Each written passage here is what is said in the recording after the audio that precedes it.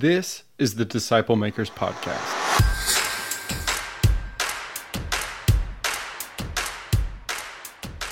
The following audio comes from the National Disciple Making Forum by discipleship.org. The theme was Disciple Maker, and Lionshare hosted a track called The Holy Spirit and Transformation. In fact, that's where the recorded audio for today's episode came from. Dave Buehring led this track for Lionshare's team, and he has written a great 4-page summary of his core teaching on transformation.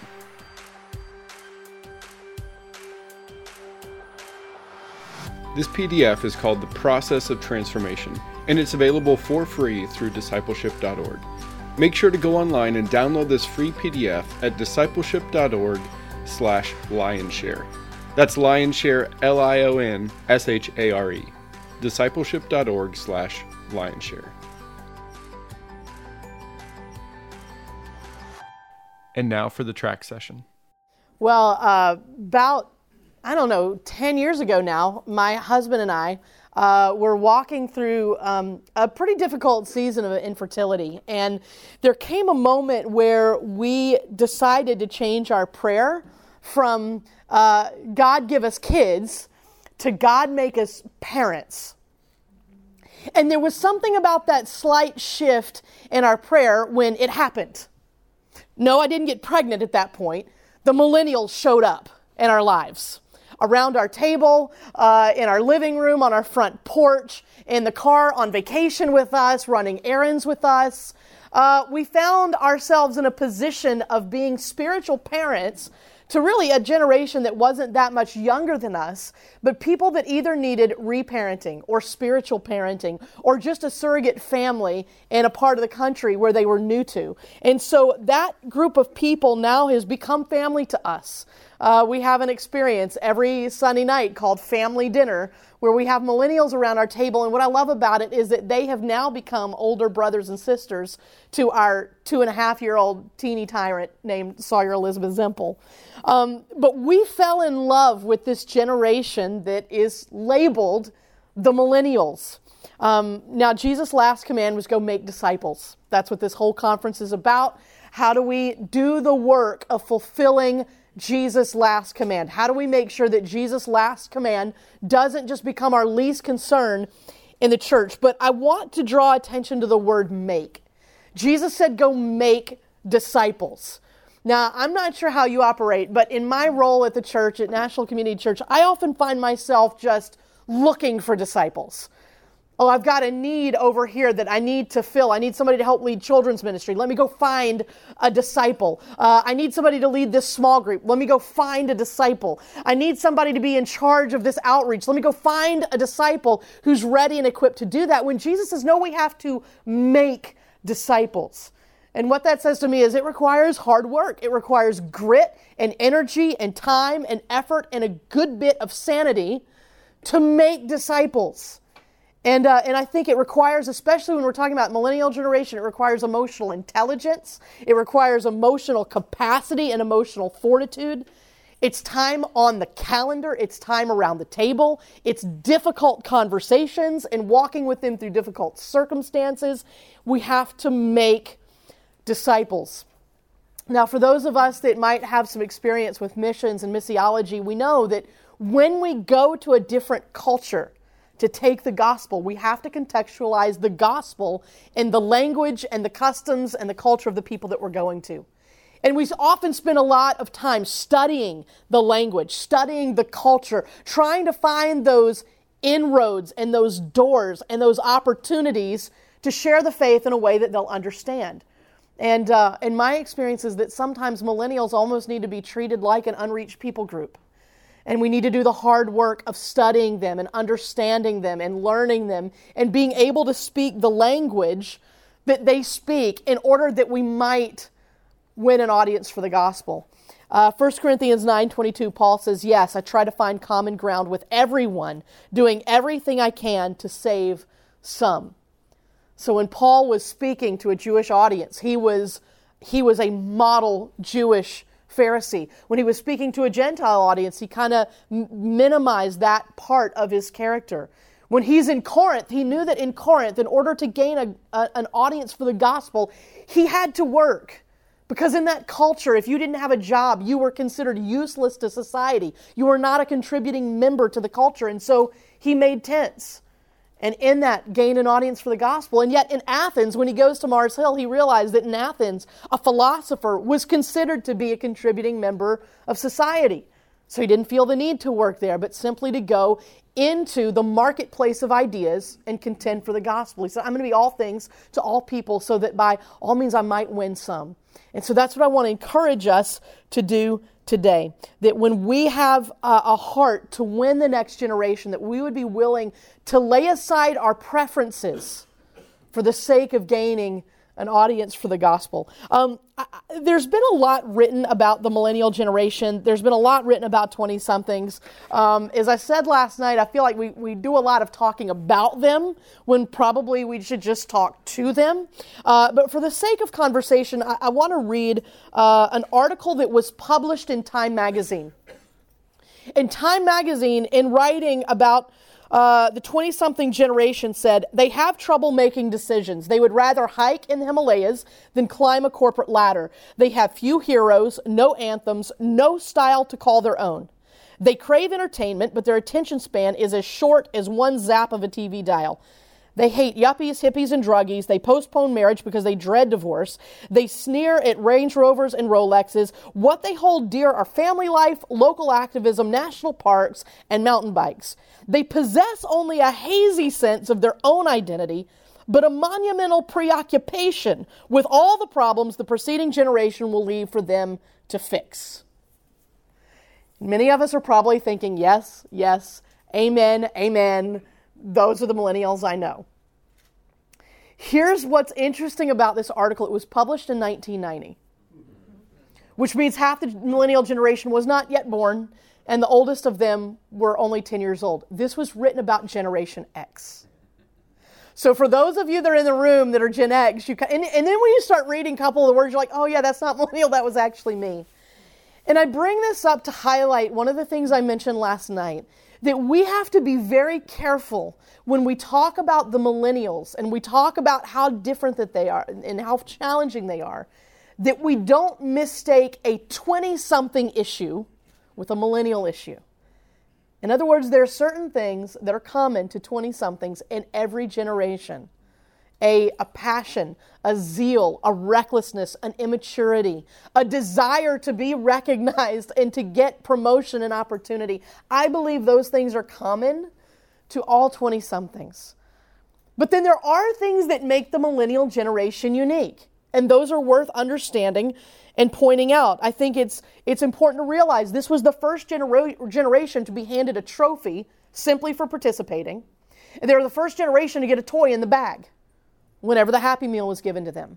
They're the first generation that has instant connection and instant information right at their fingertips at all times. They're accustomed to being able to level up anytime they finish one, level of the video game. They're always able to get instant access to their grades, to how they're doing, to the status that they hold. And so when we start throwing around words like entitled and selfish and shallow and punks, we just have to remember that they are largely the products of the culture that was handed to them. They grew up in a culture that was given to them, and they are simply responding in the way that we've conditioned them to respond. There are a few questions that have been asked of me, and in many ways, I feel like I'm a little bit of a millennial. I was born in 74, so I'm definitely right in the middle of Gen X, but I'm wired a little bit, I think, like them. But there have been some things that have happened in conversations that have been stark realizations that, oh no, I'm not a millennial. Recently, I was asked, Heather, what movies did you just watch over and over as a child? I think about my 2.5-year-old could watch certain Mickey Mouse Clubhouse shows just over and over and over and over again. They're her favorites. And I was racking my brain trying to remember what were the movies that as a child I just watched over and over again. And I realized those didn't exist. We didn't have a VCR until I was in the 4th grade. So it wasn't like I could just watch Land Before Time over and over and over again as often as I wanted. That's a distinction between my generation and the one coming back. They're like, oh, I watched WALL-E every day. It drove my parents crazy. I watched Cars every day. It drove my parents crazy. They have been conditioned to get what they want on demand. Another thing that was shocking to me is when a millennial told me, I don't go to movie theaters. I was like, that's silly. I was like, where do you watch your movies? Well, I watch them on my bed, on my computer at home. It's cheaper, it's more convenient. For them, entertainment is no longer about the communal experience and about personal convenience. I'm asked all the time, almost every single day, how did I do? How did I do? How did I do? How did I do? They want instant feedback. I had to wait till the end of the quarter to get my report card. They're accustomed to instant feedback. You know, I just played Candyland, and by the end of the game, I knew how I had done. They level up on the video game with each level that they do. How did I do? They want regular and immediate feedback. Can we work on this together? I have millennials that will literally come and sit in my office. We'll have a meeting about a project, and then I'm ready for them to go work on it, and they just stay in my office and work on it. Because to them, getting work done is a tribal experience. Entertainment is a personal experience, but getting work done, getting tasks done, being on mission together is a tribal experience for them. What's my prize? I'm actually never asked that question specifically in those words, but I hear a lot of questions that what they're basically asking is, what do I get out of this? What's my prize? I actually did have a young leader in our church, and my church. Let me give some background about the church I'm at. We're located in Washington D.C. We're multi-sites. We've got 4 campuses in Washington D.C., 4 in Virginia. We're about 50% single and 20-something. So I'm immersed in this stuff every day. And we had a 20-something on our staff that we were asking all of our teams to set goals for the upcoming year. And he asked, if I accomplish all these goals, what do I get? And I'm like, you get to keep your job. Yeah, but he's looking for the prize. I heard this recently. Email is snail mail. Like, I thought snail mail was snail mail. But to the emerging generation, email is snail mail. They have a different way of communicating. It's by text. It's by Snapchat. It's by Instagram. I have a lot of millennials that will send me things like prayer requests or requests for counseling through text and Instagram and Facebook messaging. So there's a different way of communicating. For them, technology and communication are inextricably linked. What is interesting about millennials is that many of them would actually prefer a face-to-face conversation than an email conversation. So just something interesting to keep in mind. Now, I love that the majority of our church are in their 20s and 30s. I love it. It's life-giving to me. There is energy, there is passion, there is zeal. Yes, there are lots of growth opportunities and difficult conversations, but I love it because they are on mission every day. They believe that they are called to partner with Jesus in the work He's doing around the world, and it's a very exciting thing. They're team players, they're optimistic, they are much more hopeful than my generation is and was. And I would just say this, that if you're a person that likes socially conscious brands like Tom's Shoes or Warby Parker, then you can thank a millennial for that. If you have enjoyed Sweetgreen or stayed at an Airbnb, you can thank a millennial for that. If you like to see, the health and the education of young boys and girls around the world improved, you can thank millennials for that because they're the ones on the front lines making those differences. If you have used social media this week, you can thank a millennial for that. So this idea that we have of them being people just on the sidelines, being lazy and not contributing, I believe that they're contributing some of the most important things and some of the most important movements to our culture today. Just to give a snapshot, just to hit the pause button for a minute and take a big step back, there are 5 generations currently living on earth today. There's the builder generation or the traditionalists. There is the baby boomer generation. There is Gen X, which is mine. The millennials, which we're talking about today. And then Generation Z. They're the ones that are coming up behind the millennials that there's not a lot of research about yet. And I've already started reading and trying to figure out, and these kids that are coming up in our youth group don't remember 9/11. It's a different world for them. So what I want to do is just, I want to back up and talk about these different generations.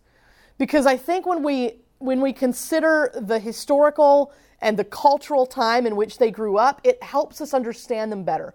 So, Jody, why don't we go to that first slide? So this is the greatest generation, the traditionalists, the builders born before 1945. This is my grandmother's generation. My grand just turned 100 this year, and to hear her tell stories is just, I can't get enough of it.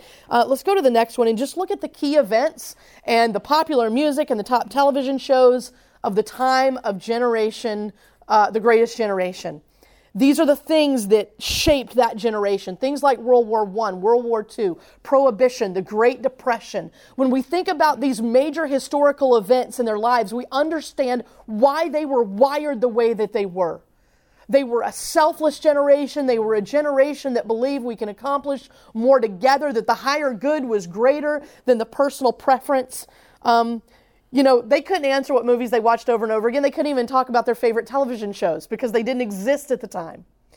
They had a very different childhood. When we think about things like the Great Depression, they were cautious, they were thrifty, focused on saving. My grandmother, my grandmother on the other side of the family, my paternal grandmother, every time I was at her house, I would open up drawers and find just aluminum foil, just already used, just still in the drawers. And I understood it was because they saved it. And even then, she was traveling all over the world at the time. She had plenty of money. But she was saving aluminum foil because that was the way she was raised. We think about things like World War II, sacrificing individualism for a greater cause. The greatest generation had great confidence in experts and leaders. Part of it is the rise of the radio. And all of a sudden you had experts that everyone could hear, and they were trusted. Leadership was trusted. This is why you have to go to the doctor with this generation, because they will not ask any questions. Because whatever the doctor says is truth. And they don't even really need to remember it themselves. Whatever they say is truth. There's great trust in leadership. So that's the greatest generation, and one that's had a tremendous influence on my life and that I love and I respect so much. And one that actually the millennial generation has great respect for as well. Let's go on to the next one. This would be the baby boomer generation. This generation was marked by things like the civil rights movement, Watergate scandal, Woodstock, the Vietnam conflict. All of a sudden we see these really difficult shifts in culture and in history. They were living at a time that was very unstable politically and historically, and you can see that in the way this generation lives out their morality, their belief structures. You can see some of the television shows at the time, the popular music. One thing that was interesting about this generation, though, is that before all this scandal started and before all the shifts began to happen, they were living in a magical time. The recession, the Great Depression was over, and World War II was over, and there was a time of great opulence and abundance, and the boomer generation grew up during this abundant time and magical time. You think about things like Tinkerbell and the Wonderful World of Disney. That was their Sunday night. They were having parents and grandparents living with them. Their lifespans are growing longer, so there's more of a tight family connection. We see it in things like All in the Family and the Andy Griffith Show. Boomers grew up believing that the world was theirs for the taking if they worked hard enough. But they had to compete. There were so many of them. They had to compete for a spot at the team. They had to compete for a spot in the boardroom. They had to compete at a spot for an opportunity. Values in this generation shifted from self-sacrifice to a little bit more of self-consumption because of the affluence that they lived in. And the rise of television meant that entire nations saw the same stories at the same time and heard the same newscasts at the same time. And marketers for the first time began promoting things to the teenager generation. This is when we kind of see the rise of this group of young adults called teenagers being marketed to and promoted to specifically. All right, then we get to Generation X, and this is my generation. And so we move from this time of change in culture to this much smaller generation that was born between 1965 and 1980.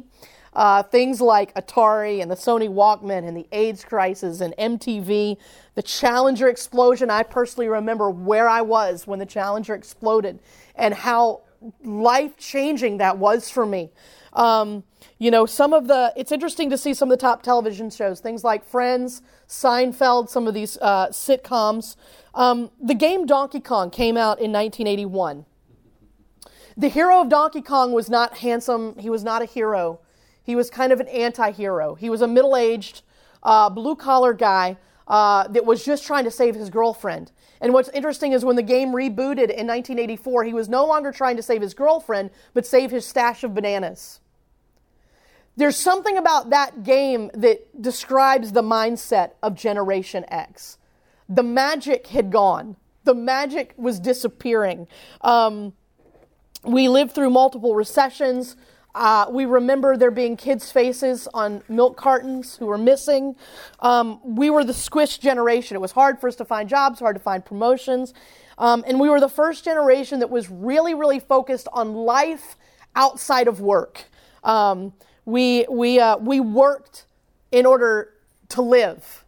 My granddaddy, to his dying day, did not understand why I turned down a job that I was offered that would have been a very lucrative job, a very stable job, a very well-respected job to go work in Washington, D.C. in the U.S. Senate. He just couldn't understand why I would give up that kind of stability to pursue a passion. But the other interesting thing about Generation X is that our greater access to information made us a little more skeptical and a little more cynical.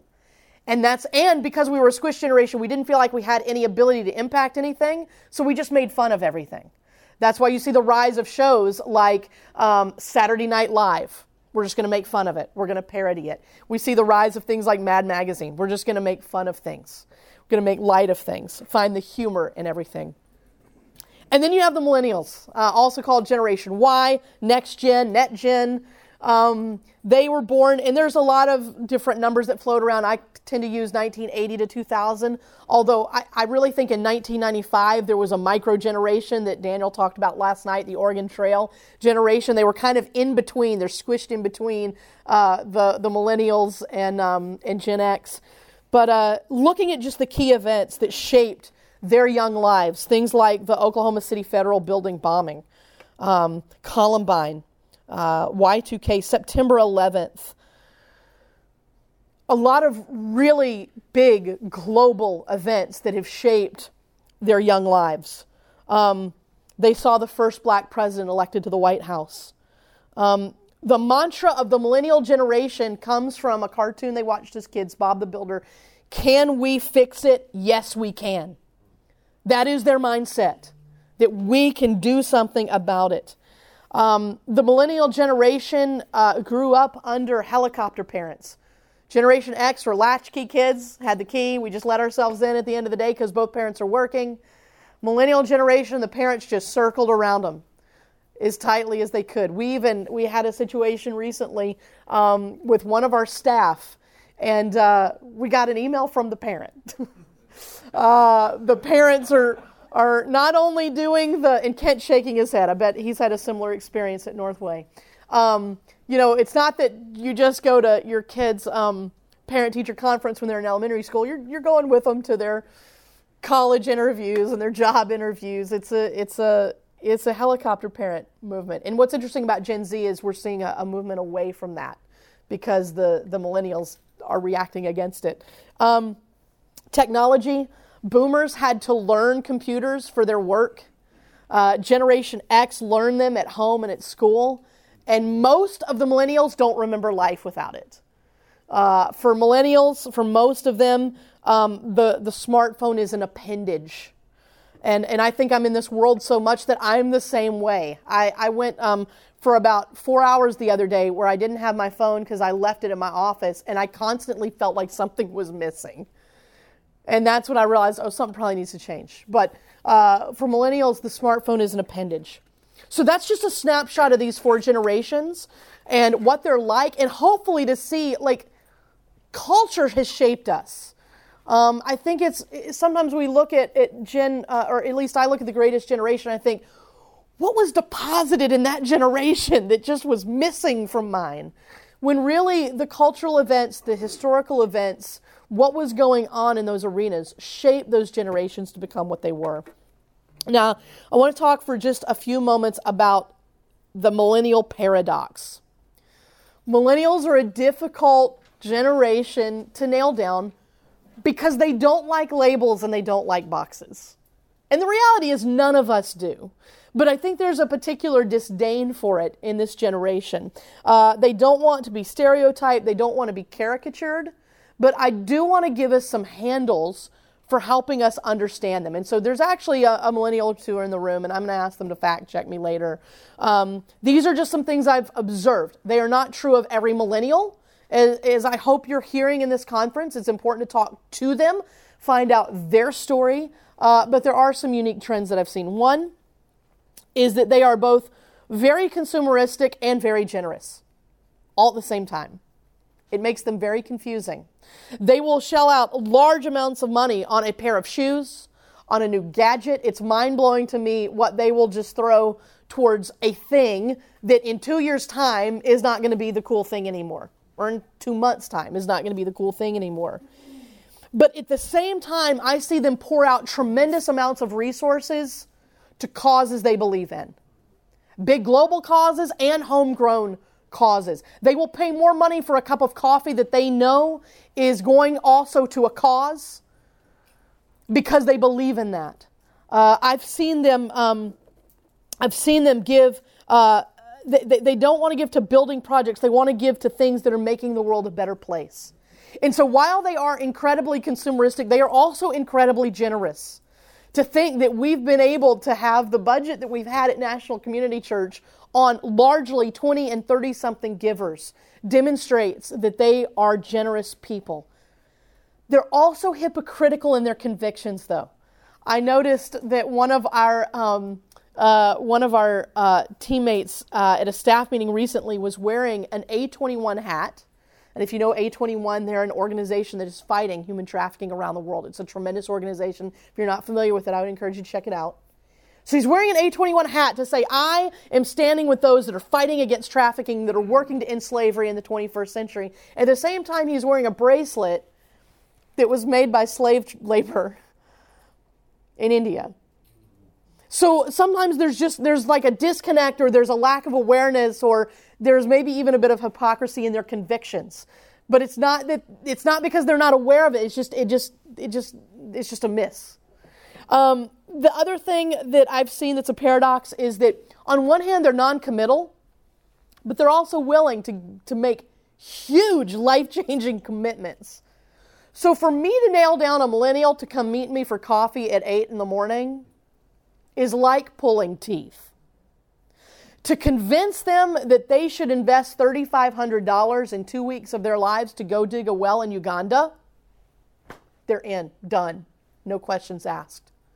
To ask them to give a year of their life to go overseas, to serve in an impoverished area, or to serve in a school, or to serve in an anti-trafficking organization, they're all in. And so just realizing when we say that, man, they're not a very committed people, it's both and. It's yes and no. And so one of the things I've done is I've just started trying to ask for big commitments. I ask them to match my commitment first and foremost. And instead of trying to give them little things to commit to, I found that they actually do better when you ask them to do big things. So I've just tried to start asking them to do big things. Another paradox we see is that they're wary of authority, but they crave mentors. On one hand, they trust no one because they've seen leaders in every arena of society fall. And that's why I think it's so important for us as followers of Christ. We heard the word authenticity so much last night, and I feel like that becomes almost a buzzword, an empty word that no one really knows what it means. For me, it is all about character and then not being ashamed of the character of Christ. We have got to make sure that our character is solid because they have seen so many leaders rise and fall, in falling morally, ethically, financially, spiritually, personally. They've been let down by parents, by teachers, by coaches, by civic leaders. And so they're wary of authority. Now, I do think in D.C. we have a little bit of a different kind of millennial because they're the ones that come to work in the government, so they're not jaded yet, at least. But they're a little bit more open. But I have seen that millennials crave mentors. It's not that they are wary of the older generation. It's just that they're wary of authority. And there are no experts in their generation anymore because everyone is an expert, because anyone with access to social media or a blog can be an expert. But they're looking for people to invest in them. I was talking to a millennial the other day that said, I know how to shoot a video, composite it, edit it, upload it, and put it in the right social media channels such that it would go viral in a matter of hours. But I have no idea how to sew a button on my shirt or change the oil in my car. It's a generation that is losing life skills, and they're looking for older people to do that. It's also interesting, this is the first generation that can Google anything they don't know how to do.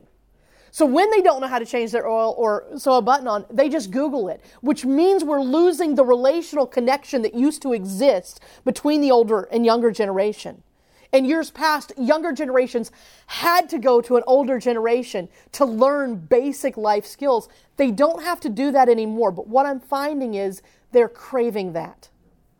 Another thing that I'm seeing that's a paradox is that they're a deeply broken generation and also have tremendous potential. As I mentioned last night, this is a generation that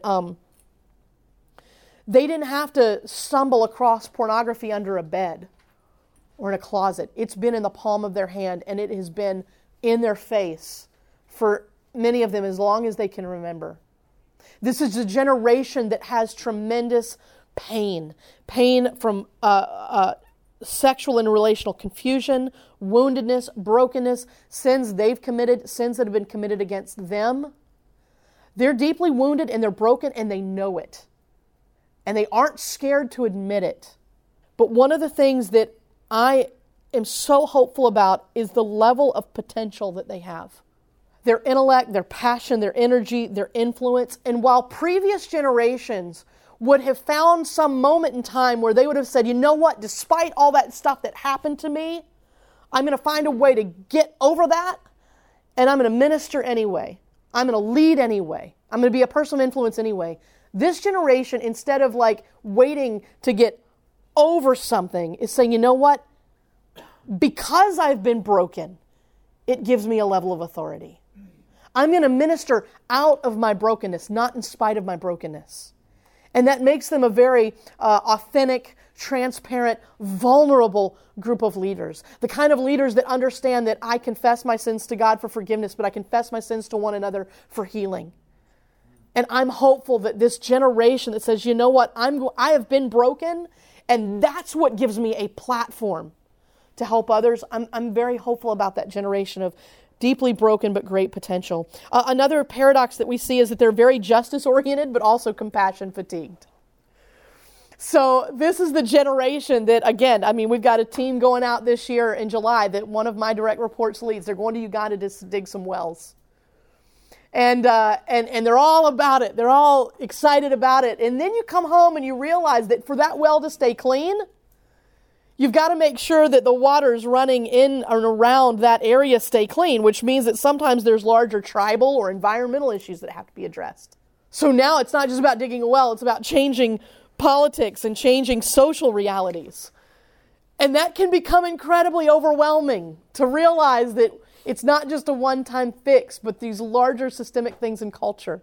And you look around and you see women on the streets in Thailand, and education for girls in the Middle East, and shelter and care for AIDS victims in Africa, and rebuilding whole nations like Haiti after multiple natural disasters. And so these kids that care so deeply about these things become overwhelmed because they realize I really can't do anything to change the larger issues. It's like I'm just putting a Band-Aid on a much bigger cancer. And then they come home and they realize we've got the same problems at home. We have prostitutes on K Street that are being trafficked. We've got the largest area of poverty in the United States right across the river in the Anacostia area.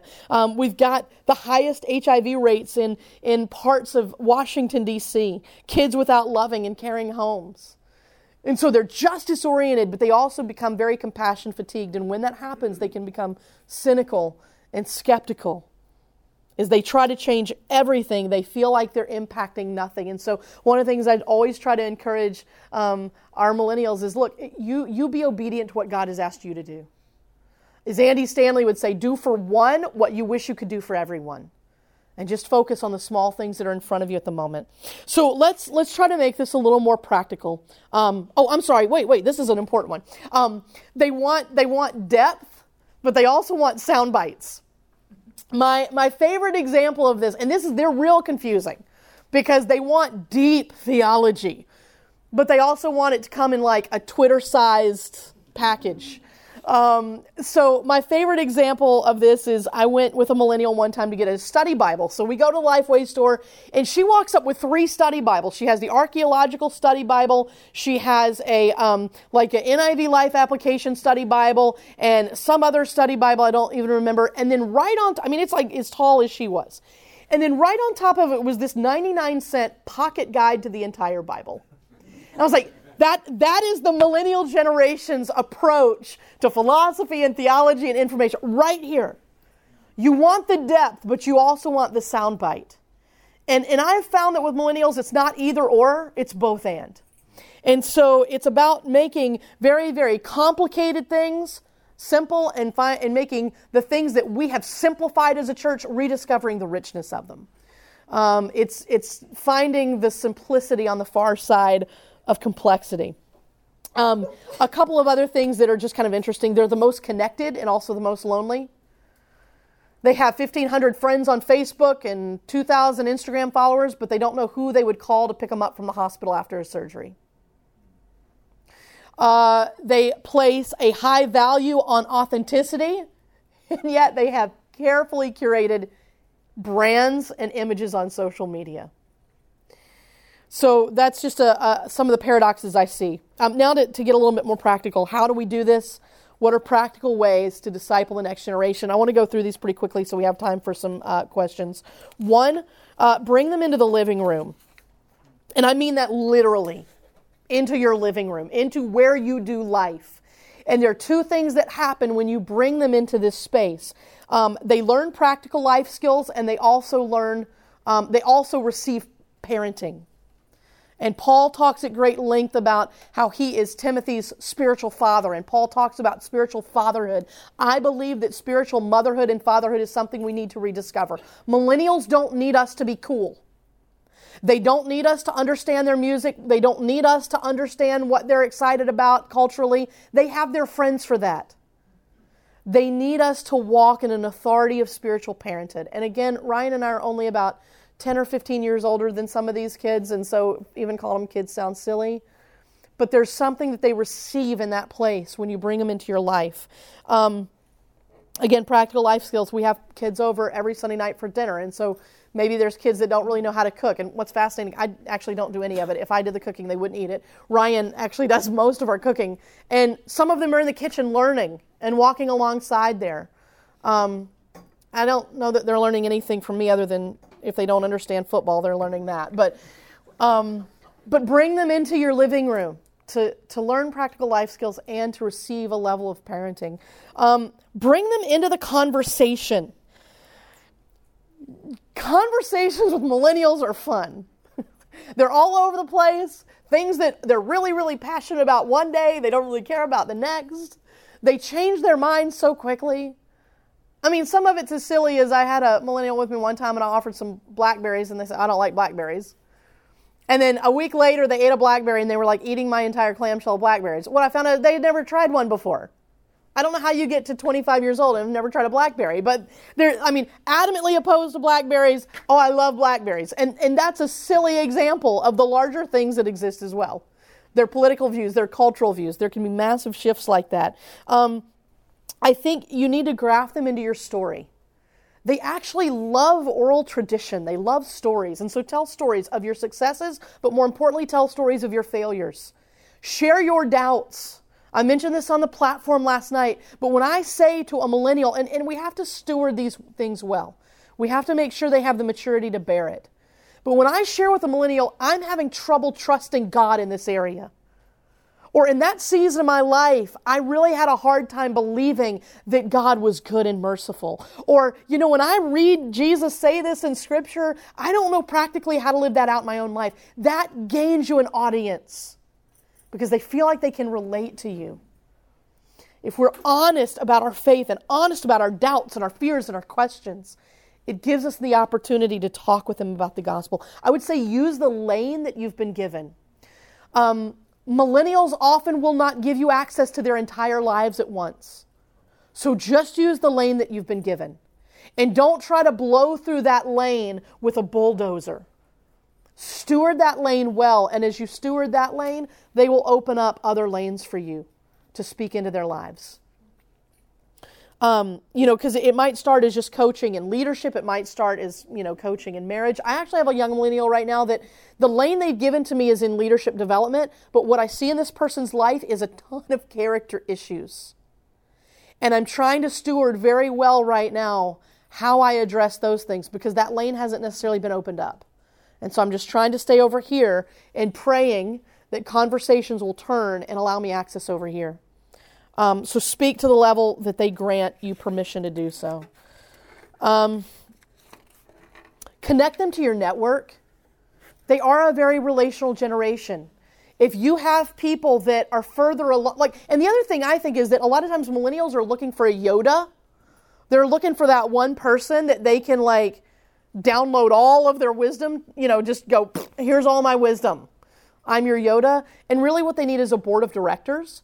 So when millennials approach me and ask me to disciple them or to mentor them, my first question is, in what area? What are you hoping to gain from our time together? And then I try to build a board of directors for them. So sometimes there are girls that come to me because they're new moms that are about to return to work full time. Okay, there's a lane there that I can mentor in a little bit. I'm about 2.5 years down the road from you, but you probably need to go find somebody that's about 10 years down the road, 20 years down the road as well. So connect them with your network. You've got somebody, sometimes people, millennial come to me and say, hey, Heather, I want you to mentor me in Bible study or in theology. Okay, well, I'm going to give you kind of this lane of it, but you need to go talk to these other people and connect to these other people. So connect them to your network. Another thing is connect the dots for them. Because we have a longer road that we've traveled, we see things more clearly. We can see the forest through the trees now. And helping them connect dots in their lives is one of the roles that we can play. Not in a, hey, I told you so, or kind of a patronizing, oh, I know what's going on and you don't, but just helping them connect some dots. For instance, just this morning, I realized, if you've done Strength Finders, I have a self-assurance strength, and I discovered a particular dark side. I mean, there's a lot of I felt like self-assurance was just a dark side, just period. When I first learned that was one of my strengths, but I learned the kaleidoscope kind of turned, and I was like, oh, there's a dark side to that self-assurance strength I've never seen before. Well, one of the millennials that I'm discipling right now also has a self-assurance strength. And I texted her and said, you know what? I discovered in my own life a flaw, a sin, an insecurity that I'm wrestling with because I have a self-assurance strength, and I feel like that's something we should talk about when I get home. Because my guess is she's dealing with it as well. Or at some point will, but I've got a little bit more perspective, a few more experiences, a few more data points to connect those dots and say, this is why we wrestle with this and with this, because it's a dark side of one of our strengths, connecting the dots. Here's a fun story, and you don't use this as an encouragement to millennials, not as a weapon. Does anyone know how a carrot reproduces? Where are the carrot seeds? Does anybody know? When you eat an apple, you see the seeds, watermelon seeds, where are the carrot seeds? What's that? Okay, so I learned this from one of my farmer friends in West Virginia. You plant carrot, let's say you go to, Home Depot and buy the carrot seeds in a little packet. You put those in the ground, and at the end of that harvest season, you can pull up a carrot. It's a good carrot. It looks like a carrot. It tastes like a carrot. It's good to eat. It's good to go. You can eat that thing, cook with that thing, do whatever you want. It's a carrot. But for that carrot to become reproducible, You have to leave it in the ground, let it overwinter, and the following season, the flowering stalk will shoot up with the seeds. So at the end of one season, you can have a perfectly good carrot.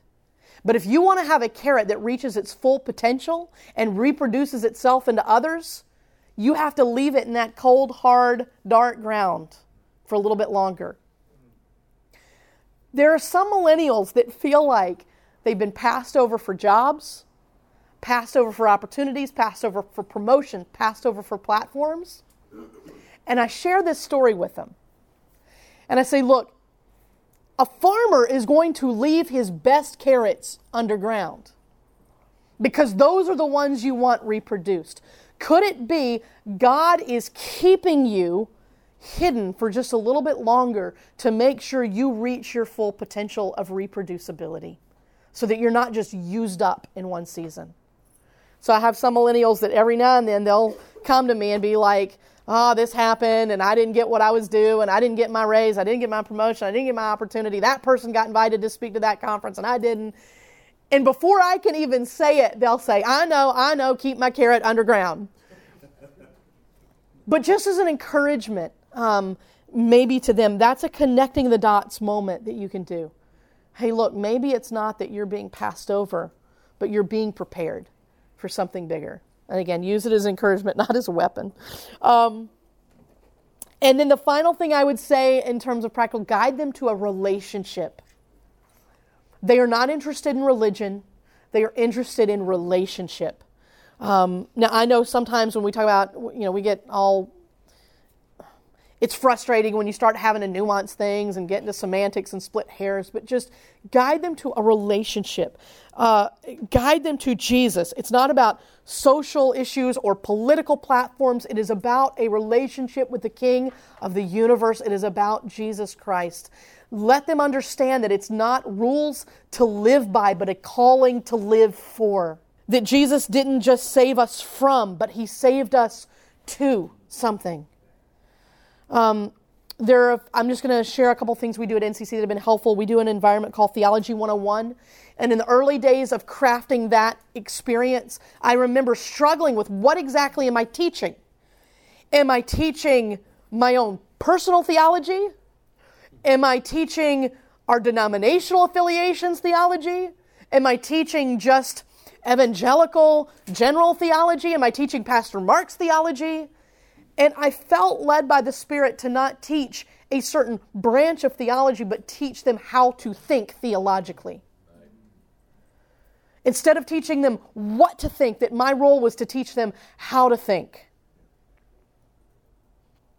We do an experience called The Story, which in 3 nights takes them through the entire chronological story of the Bible. So we take the prophets and put them into context of the kings. We take the epistles and put them in the context of the travels of Paul's missionary journey. We try to help them understand the cultural context, historical context, the spiritual context that the Word of God was written in, and then becomes alive to them. And then when they're reading Lamentations, it's not just some weird book that is like, oh man, wish I was back in Proverbs, They understand where it was written and why it was written, and the tone and the tenor and what God was revealing about Himself to His people in that moment. I would say that if you have there should be in your church some environment where they can belong before they believe. For us, it's the Alpha course. For others, it's a experience called Starting Point. There are many curricula and opportunities here where people can belong before they believe. For us, it's even missions teams. There are certain missions teams that we will let people go on that aren't yet followers of Jesus because they feel called to a cause that is dear to the heart of Jesus. They just don't know Jesus yet, but there's something about being a part of what the people of God and the body of Christ are doing that actually draws them to Jesus. So find a place where they can belong before they believe. For those of you that are in church leadership roles and you have the ability to impact this at a church staff level, I would encourage you, 1, put them on the platform. I know it's risky. I know it's dangerous. I know there might be theology you have to clean up later, or even language you have to clean up later, or just immaturity that you have to clean up later. But put them on the platform, because when a millennial sees a millennial, there's instant trust. They see somebody they can relate to and somebody that looks like them. I was recently talking with our teaching team at NCC, and I pointed out that in 3 months we will no longer have a 20 or 30-something on the platform regularly, and I believe that needs to change. And we need to start developing the younger leaders in our midst. Bring them to the table of decision-making.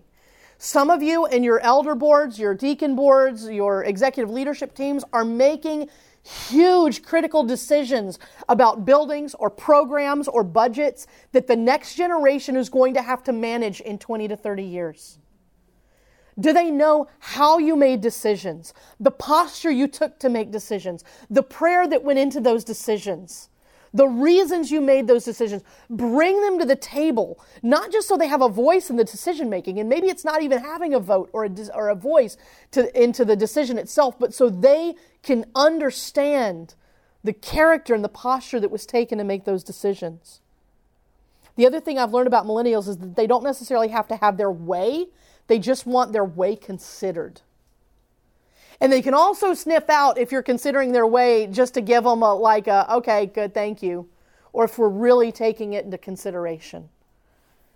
And then finally, examine your pipelines. And what I mean by that, is there a room for a millennial on your staff to grow, to be challenged, and to find new opportunities for their gifts and their passions?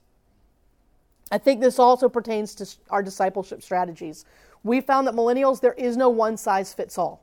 I would argue that there's no one-size-fits-all for anyone. It's about meeting them where they are and taking them one step closer to Jesus. Basically, find ways to allow millennials to level up. Even more practically, this is how I'm doing it. So every other week, in certain seasons of my life, I do Discipleship Journey. It's a tool that we have at Lionshare, and I'll have millennials around my living room table, around a coffee house table, and every other week we're working through Discipleship Journey together.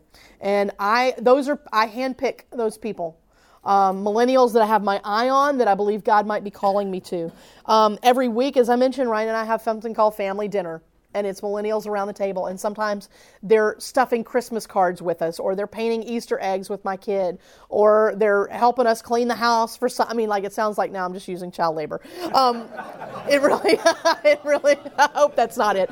Jody's actually here. She's part of Family Dinner, so she can give you the real story in a moment. But it's where we talk about life, and there's no agenda, there's no curriculum. It's just life.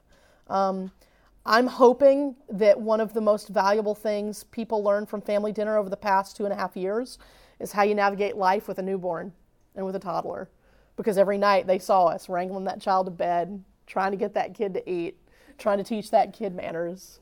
I'm hoping that they're learning those things along the way without it being a curriculum or a program. Front porch conversations. The Holy Spirit revealed to me a few years ago that my front porch was more important than any platform I would ever stand on. And that anything I taught on my front porch, or anything I taught on a platform, should be lived out first on my front porch. And so a lot of times, if it's not it's more of a mentoring conversation, not an official work conversation, I'll have people come to my front porch. And that's where we'll talk about our doubts and our fears and our insecurities and life. And I'll try to give some guidance along the way. Errands and field trips. Sometimes the best conversations happen when you're just running an errand. And, for some millennials that are used to doing all their shopping online, maybe going to the grocery store with you could be an informational experience. And so those happen irregularly in my life. I actually have a rule. I don't travel alone. And it's not because I'm concerned about the optics of, morality or anything like that. It's just, I know that traveling with me, I can sit across a coffee table from you all day long and talk to you about integrity and humility and how to have the right posture before people and before the Lord and how to honor other people. But when you travel with me, you see how I really operate. And you see how I operate when my rental car was scheduled to be picked up at one airport but returned to a different airport. Or when I come off the platform And there's been a picture taken of just my nose, my very large nose, on the Jumbotron, on the platform. Like, you get to see character and not just hear lessons about how you should behave. They're actually seeing how I actually live it out. And that requires a lot of integrity and a lot of humility. And it's a way to keep myself in check. The conversations I have on road trips are also some of the most valuable ones I've had. One conversation in particular with a millennial, the most important conversation I think I've ever had with them in our entire 10 years of knowing each other, happened at Wrigley Field during a baseball game. Every now and then we have people who live with us. Now, this is one that, you enter into trepidatiously and with full consent of your family. But we just kind of fell into it. We've had a number of millennials that have come and lived with us in the months preceding their marriage. So a situation where, they're going to move into the guy's place, but the girl's lease is up, or vice versa, or something like that. They'll come live with us for, 3 to 6 months, and we don't ask anything of them. It's a way for us to bless, and it's also hopefully some of the best marriage counseling they'll get. Because again, instead of listening to one of us tell them how you communicate and how you handle finances and how you handle conflict and how you handle disagreement and how you divide up chores in the house, they just get to see it in practice. 2 questions I ask. Who are you calling me to? I'll ask God this every year at the turn of a year. Who are you calling me to? There are a lot of people that I will make myself available to, but there's always a handful of people that I feel like the Holy Spirit puts on my heart. I'm calling you to them. And those are the people that I'll invite into discipleship journey, that I will carve out time for on my calendar anytime I can. I'm going to pursue them. And then what can I give away? And some of this is it's like, what wisdom do I have that I can give away? What experiences do I have? What guidance do I have to give away? But also, is there anything in my hand, an opportunity, a growth experience? Is there something I have that I can give away to them? Is there a platform I can give away? Is there a job I can give away? Is there an opportunity I can give away? So 2 questions I asked. So I'm going to hit the pause button here. We've got about 15 minutes to just do some Q&A, and so I wanted to just give an opportunity for that. Also, I have Jody here. Jody is on my team at NCC. She is a millennial, and I've asked her to fact check me. So you can also feel free, and I would actually encourage directing questions at her. Might be more useful than directing them at me, because, as I said earlier, we need to stop talking about millennials and start talking to them. So, any questions or observations? Yeah. We have a core, what I consider the core, that are there almost every week. And then there are others that we've invited that will sometimes pop in. And then they all know that they have the freedom to bring people over, friends over. So, for instance, sometimes when people are dating somebody new, they don't just bring them to meet the parents. They bring them to meet the whole family dinner. And so it's kind of a core, but there's freedom there. And we're constantly kind of asking, is there somebody else that needs to be added into this mix? And how big is that core? How big is the core? Like 10 to 12? And look, Ryan is Ryan loves to cook as well. That's one of his hobbies. Oh, I'm sorry. This is wave your hand. I'm assuming everybody knows you. But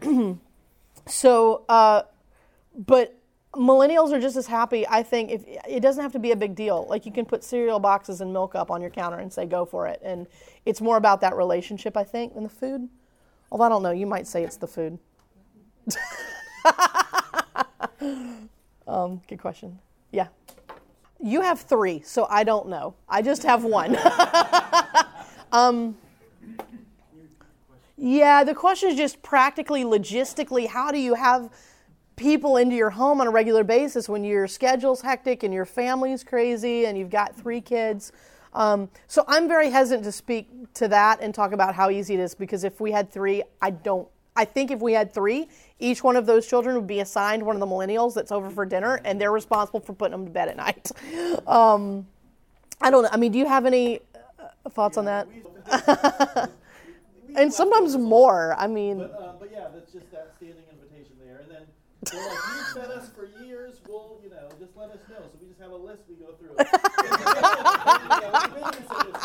We do. So kind of repaid us in a sense that way, that we get a lot of free babysitting as a result. Again, it's very casual and chaotic.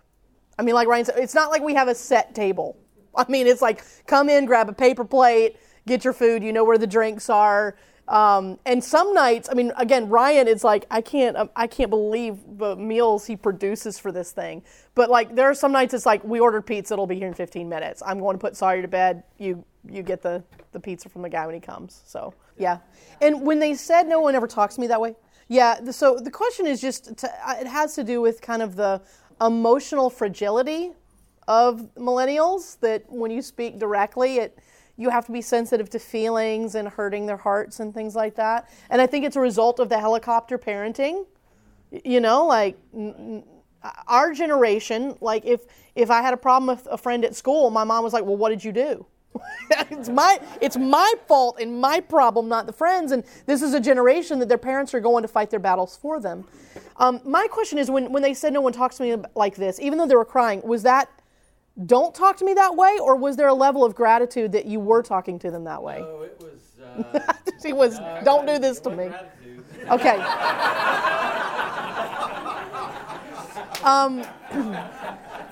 There's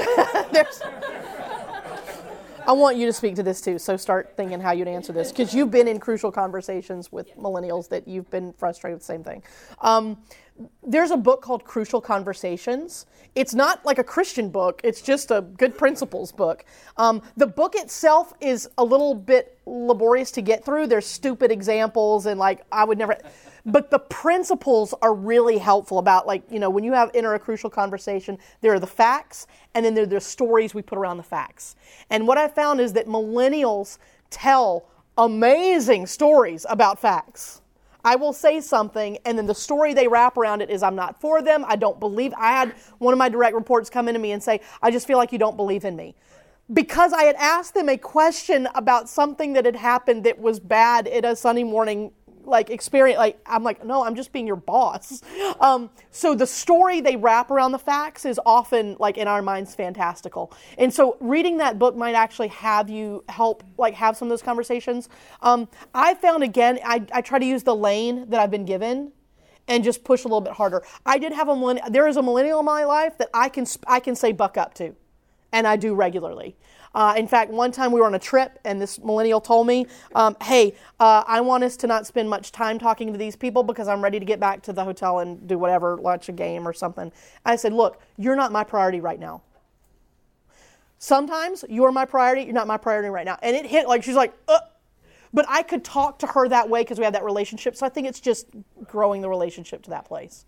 But we will always be caught off guard by that because it's just a generational difference. Okay, I don't know whose hand was up first. So, okay. I'll go with the one all the way in the back because Dave is...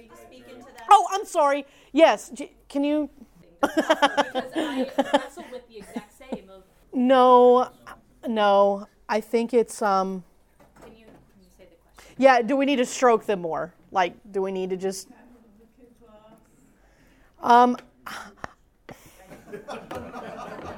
I mean, Ryan, what would you say to this? Because I'm a thinker and a feeler, and so I'm not into stroking anybody.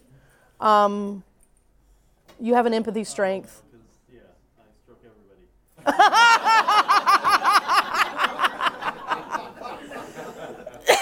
I think we can show that we care without, like, and again, this is authenticity.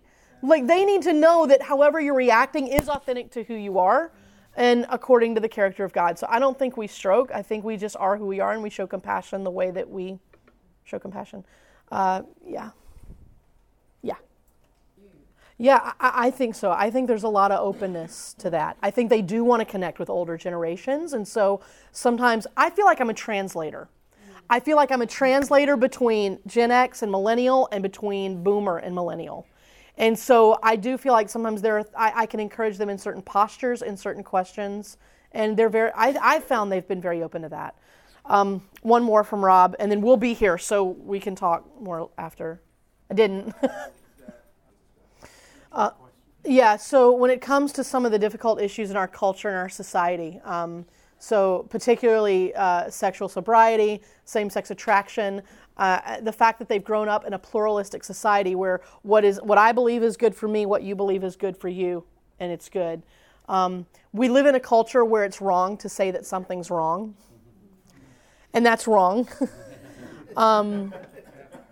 But yes, we do have those conversations. Again, what I try to do is use the lane that's been given to me to the extent that I can push there. And we will bring it back to the Bible. We'll bring it back to wisdom even. Like sometimes I'll just ask the wisdom question. It does change the game when you have a name and a face.